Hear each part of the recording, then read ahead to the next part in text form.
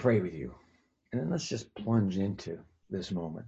Dear God, that chorus is still echoing in our minds. We grew up with that hymn.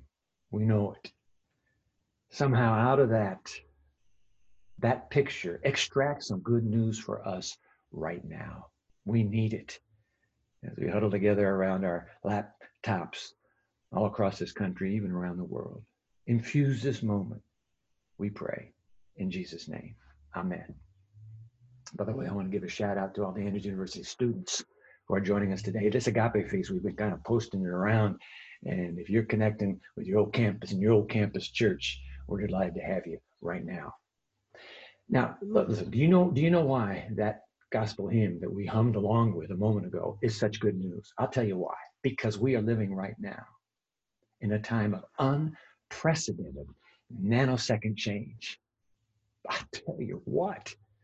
Karen and I were up late last night in bed talking, coming, the two of us together, to this sobering realization that life as we know it, you can put that in the past tense, life as we knew it is gone. It's just plain gone. You think of how the world has changed.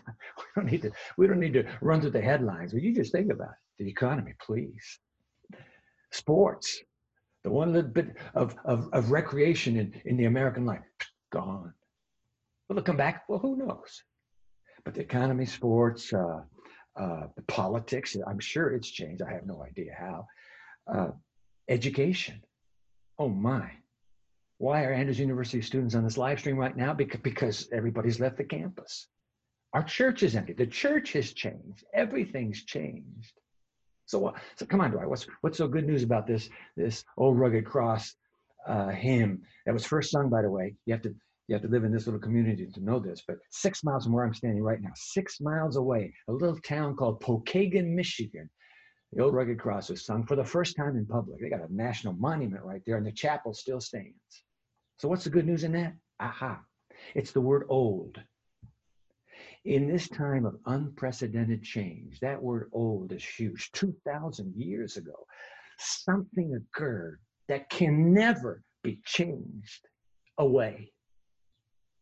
In fact, you know what? We who are hoping for the future need to be reminded that our hope really starts in the past. That old rugged cross is the basis for every hope we might cling to now for the days that are coming. Uncharted days. Change? Are you kidding?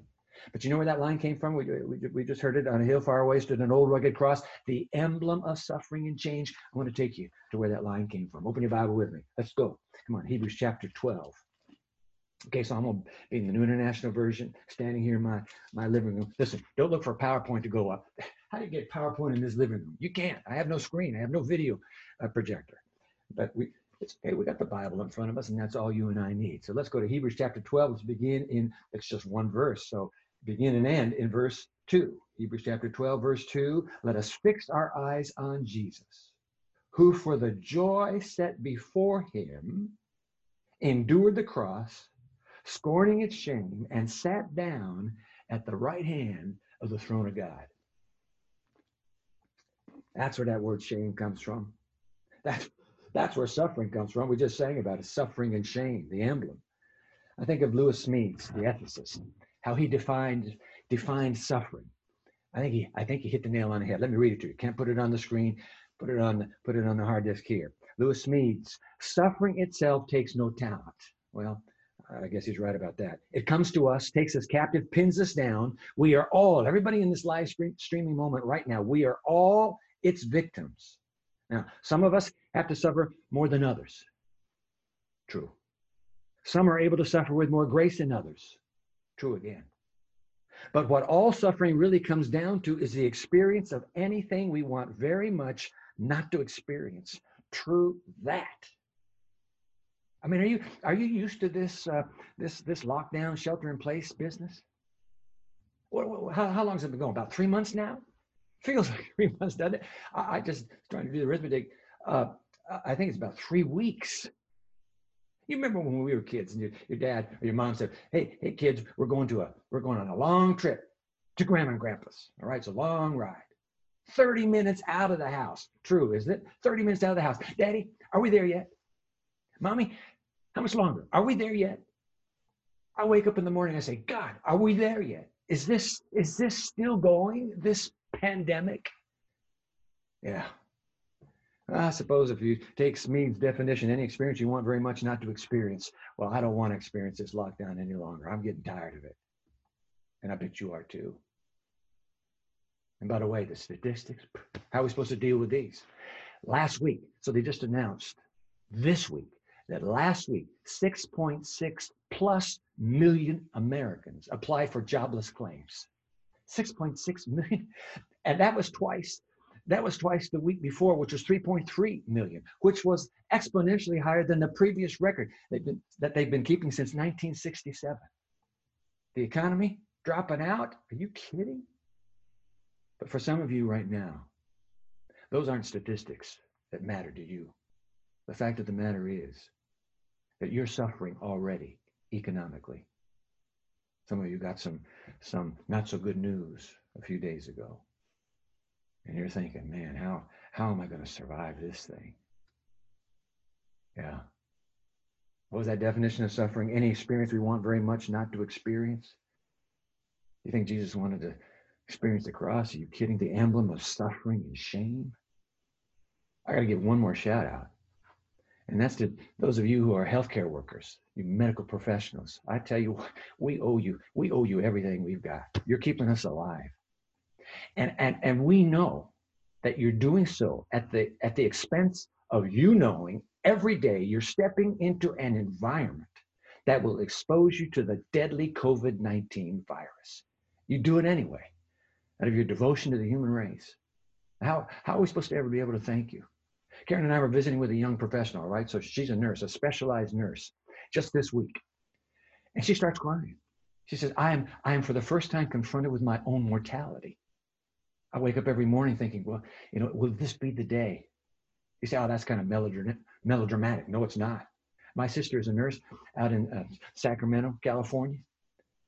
A 42-year-old nurse colleague in the same hospital just died a few days ago.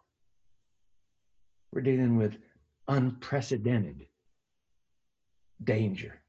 And the health workers of America, God bless you all, out of the world, really, wherever you live, the health workers who step into that crisis to protect the rest of us.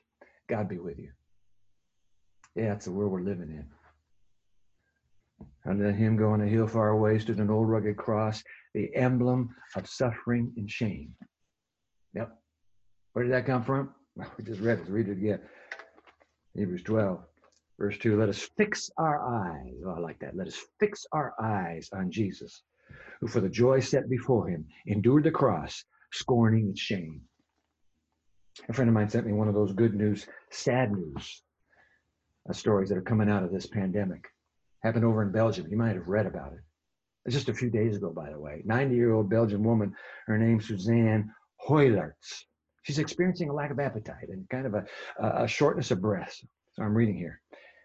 When her condition begins to deteriorate, she goes to the hospital there in Belgium. She's hospitalized March 20. Okay, so then, that's just a few days ago. A test showed that she had contracted, you got it, COVID-19. When her breathing becomes more labored, the technicians bring a ventilator for her. And she goes, no. And I'm quoting her words now.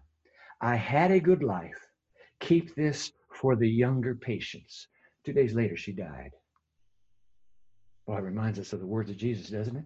What did he say? Greater love has no woman than this, than that she lays down her life for her friends. Greater love has nobody than this, that they lay down their lives for their friends. It's exactly what Jesus did at Calvary. The emblem of suffering and shame, the story of the cross. Let us fix our eyes on Jesus, who for the joy set before him endured the cross, scorning its shame. I got to tell you, that word endured, that's an amazing word. It's a compound word, okay? It's a compelling word, but it's compound. That means there are two parts to it in the Greek. So here's the word. In the Greek, it's hupomeno. Hupomeno. Now, hupo, we in the English world, we don't say that hupo, we say hypo. Hypo. I don't know about you, but when I was a kid growing up, they used to call the shots that we would get at the doctor's office. And there was a kid on my block that wanted to go to the doctor's office. And when you're a missionary's kid, you got to go for that annual physical. but they would call them hypos. And so as children, we say, Mommy, are we going to have to get a hypo this time? I'm telling you, hypos. I'm married to one of the greatest hypo deliverers. And you know why they call it hypo is because it's hypodermic needle.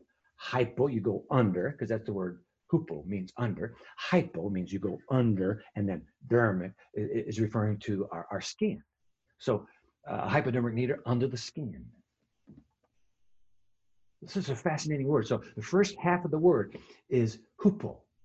Hypo means under. Now the other half is a beautiful word. It's meno. On the eve of Jesus' execution. So this is late Thursday night. He stops by a vineyard and he says to his followers, yo, I want you to abide in me and I abide in you. As the vine, as the branch abides in the vine, that's what I want you to do. The New International Render said, I want you to remain in me as I remain in you. Oh, that's beautiful. But guess what? It's the two halves that aren't so beautiful. Hupo means under and now remain. And some of you know exactly what that means. It's a word for endure. The English word for hupomeno is endure or persevere. And what does it mean to endure? It means you go under and you stay under. You can't get up. No, you can't. You stay down. You stay down. You stay down. Some of you are going through suffering right now. What is it? Anything you experience that you very much do not want to experience? Some of you are going through suffering right now. Or you're having to go down and under.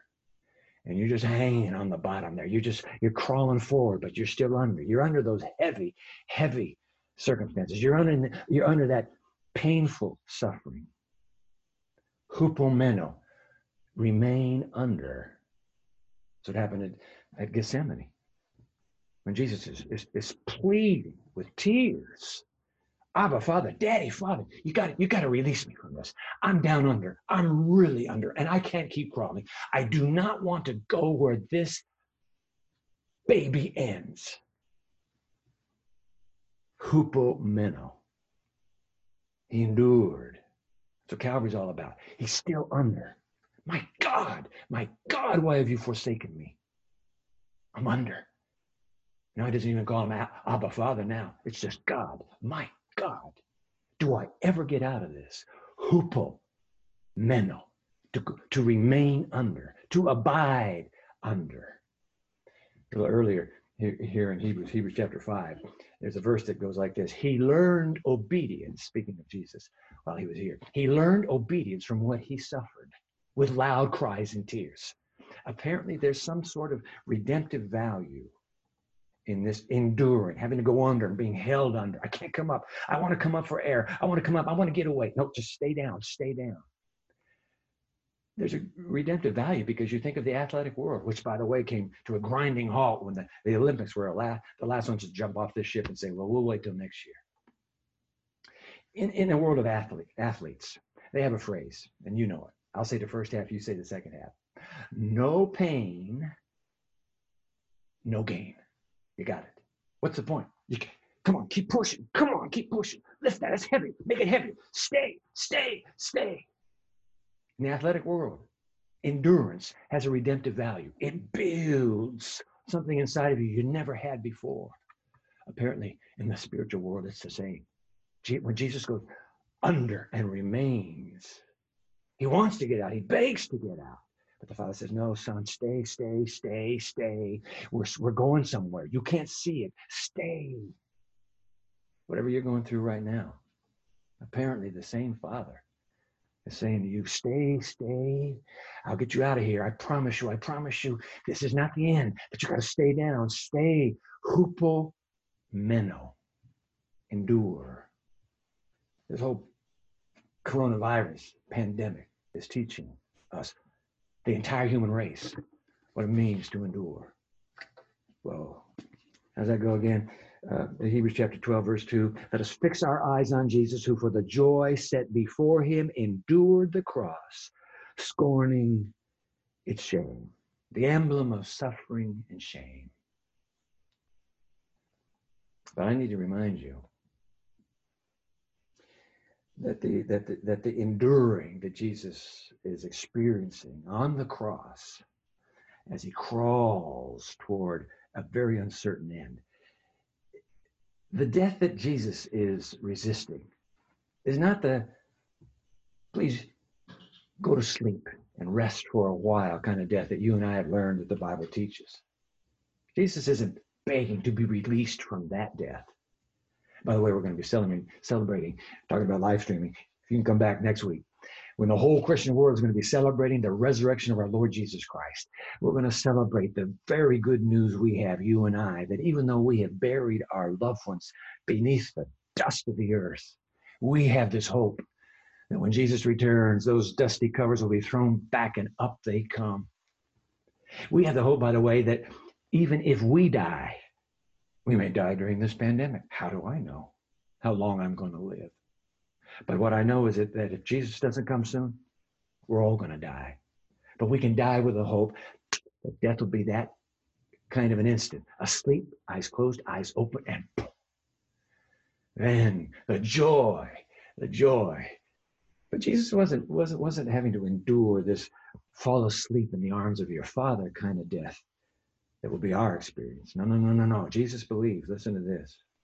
When he cries out those words, and in this little living room, I'm just going to get closer to that camera and just say, you know the words, my God, why have you forsaken me? When he cries those words out, Jesus believes that for the sake of carrying my sin, for the sake of carrying your sin to the cross. And you say, well, what sin are you talking about? I'm talking about the sin that you know very well. Your conscience right now is saying, ding, ding, ding, ding. That's the one. That's what I'm talking about. My conscience is saying, ding, ding, ding. I understand. That sin. If it were only your sin and my sin, just those two sins, he would have died. Because that sin, my sin, deserves one wage, and the wage is eternal death. So Jesus, in order to free me from the wage I am to pay, offers to step in and pay that wage himself and die. Not just I'll wake up soon kind of death. No. Hey, I'll be dead forever and ever. You can't understand it. I can't understand it either. He's willing to die forever for my sin so that I might live forever in his place. I mean, go figure. You can't figure it. It's beyond our comprehension. Those words in Desire of Ages. Oh, I wish I had a screen right here. But you've probably heard these words before. Let me just remind you of them. Desire of Ages, page 25. Can I read it to you? Because it's talking about this great exchange that happens. The emblem of suffering and shame for him is the emblem of joy and promise for you and me. Here's how it happens. This is Desire of Ages. Christ was treated as we deserve. You remember this one now, don't you? That we might be treated as he deserves. He was treated as we deserve, so that we might be treated as he deserves. Let's keep going. He was condemned for our sins in which he had no share, that we might be justified by his righteousness in which we had no share. And one more, he suffered the death which was ours, that we might receive the life which was his. And then it ends with this line, with his stripes we are healed. Pastor Lindsay and her readers just read that in Isaiah 53. By his wounds, by that death, you and I, we are healed. Oh my, let us fix our eyes on Jesus, who for the joy set before him endured the cross, scorning its shame. Oh, there's another gospel hymn I wish I could sing. I'd sing it for you. What wondrous love is this, oh my soul. Remember that one? Oh my soul, what wondrous love is this, oh my soul. What wondrous love is this, to bear the dreadful curse for my soul. Wow. That caused the Lord of bliss to bear the dreadful curse for my soul, for my soul. Now you know why I don't sing up front at all. But what wonders, how can you explain this except for the L-O-V-E, that's the word. The emblem of suffering and shame, he said, nail me to it. I'm going to stay under until I win Dwight, until I win her, until I win him. I'm staying under until I win, God help me, the entire human race. Oh, I wish he would. I wish we'd say yes so that he could. This agape feast. We've come together to celebrate this wondrous love. Now, I'm going to read a story, okay? And then we're going straight to that agape feast. I'm going to join Karen again. Somebody sent me this story back in 1999. I got it right here. I mean, you know how many years ago that was? 21 years ago. I've never read it since, but I found it in my closet this week. You're going to think this story was written just 2 weeks ago when the pandemic exploded on this planet. No, this was written 21 years ago. See if it sounds familiar. The day is over. Okay, so the story goes like this. The day is over. You are driving home. You tune in your radio. You hear a little blurb about a little village in India where some villagers have died suddenly, strangely, of a flu that has never been seen before. It's not influenza, but 3 or 4 fellows are dead, and it's kind of interesting. They're sending some doctors over there to investigate. You don't think much about it, but on Sunday, you hear another radio spot. Only they say it's not 3 villagers, it's 30,000 villagers in the back hills of this particular area of India. And it's on TV that night. CNN runs a little blurb. People are heading there from the disease center in Atlanta because this disease strain has never been seen before. Sound familiar? By Monday morning when you get up, it's the lead story, not just for India. It's Pakistan, Afghanistan, Iran. And before you know it, you're hearing this story everywhere, and they're coining it now the mystery flu. The president has made some comment that he and everyone are praying and hoping that all will go well over there. But everyone's wondering, how are we going to contain it? That's when the president of France makes an announcement that shocks Europe. He's closing their borders. No flights from India, Pakistan, or any of the countries where this thing has been seen.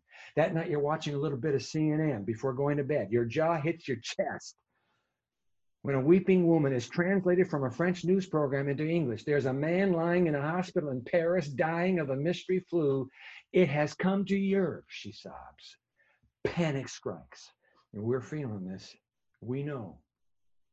As best they can tell, once you get it, you have it for a week and you don't know it. Then you have 4 days of unbelievable symptoms, and then you die.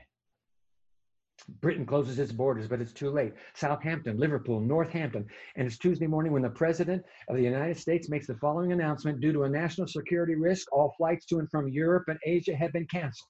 We've heard that one. If your loved ones are overseas, I'm sorry, they cannot come back until we find a cure for this pandemic. Wow. Within 4 days, our nation has been plunged into an unbelievable fear. People are selling little masks for your faces. People are talking about what if it comes to this country, and preachers on Tuesday are saying it's the scourge of God. It's Wednesday night and you're at prayer meeting when somebody runs in from the parking lot and says, turn on your radio, turn on the radio. When the church listens to a little transistor radio with a microphone stuck up to it, the announcement is made. 2 women are lying in a Long Island hospital dying from the mystery flu. Within hours, it seems, this thing sweeps across the country. People are working around the clock trying to find an antidote. Nothing is working. California, Oregon, Arizona, Florida, Massachusetts. It's as though it is sweeping in from the borders. Then all of a sudden, the news comes out. The code has been broken. A cure can be found. A vaccine can be made. It's going to take the blood of somebody who hasn't been infected. And so sure enough, all through the Midwest, through all those channels of emergency broadcasting, everyone is asking to do one simple thing. Go to your downtown hospital and have your blood type taken. That's all we ask of you. When you hear the sirens go off in your neighborhood, please make your way quickly, quietly, and safely to the hospitals. Sure enough, when you and your family get down there late that night, there is a long line, and they've got nurses and doctors coming out, pricking fingers, taking blood and putting labels on it. Your wife and your kids are out there, and they take your blood type, and they say, now wait here in the parking lot, and if we call your name, you can be dismissed and go home. You stand around scared with your neighbors, wondering what in the world is going on, and could this be the end of the world? Suddenly, a young man comes running out of the hospital screaming. He's yelling a name and he's waving a clipboard. What? He yells it again. And your son tugs on your jacket and says, Daddy, that's me. But before you know it, they've grabbed your little boy. Wait a minute, hold it. And they say, look, it's okay. His blood is clean. His blood is pure. And we want to make sure he doesn't have the disease. We think he's got the right type. Your son could save the world. 5 agonizing minutes later, out come the doctors and nurses crying and hugging one another. Some are even laughing. It's for the first time that you've seen anybody laugh in a week. And an old doctor walks up to you and says, thank you, sir. Your son's blood type is perfect. It's clean. It is pure. And we can make the vaccine. And as the word begins to spread all across the parking lot full of folks, people are screaming and praying and laughing and crying. But then the gray-haired doctor pulls you and your wife aside and he says, may we see you for a moment? We didn't realize that the donor would be a minor. And we need you to sign a consent form. You begin to sign, and then you see that the number of pints of blood to be taken is empty. excuse me, how many pints? And that's when the old doctor's smile fades and he says, we had no idea it would be a child. We weren't prepared, but we need it all, sir. But you don't understand. We're talking about the world here. Please sign. But can't you give him a transfusion? If we had clean blood, we would. Can you sign? Would you sign? In numb silence, you do. And then they say, would you like to have a moment with him before we begin? I mean, can you walk back? You're asking yourself, can you walk back into that room where he sits on the table saying, Daddy, Mommy, what's going on? Can you take his hands and say, son, your mommy and I love you. And we would never let anything happen to you that didn't just have to be. Do you understand that? And when that old doctor comes back in and he says, I'm sorry, we have got to get started. People all over the world are dying. Can you leave? Can you walk out while they say, Dad, Mom, Dad, why have you forsaken me? And then next week, when they have a ceremony to honor your son, and some folks sleep through it, and some folks don't even come because they go to the lake, and some folks come with a pretentious smile and just pretend to care. Wouldn't you want to jump up and say, my son died for you, don't you care? Is that what God is saying? My son died, don't you know how much I care? Let's pray. Oh God, who was killed by the virus of sin. What can we say? Except thank you, thank you, thank you. It is no wonder we will be singing the song of your love and your cross forever and ever. Amen.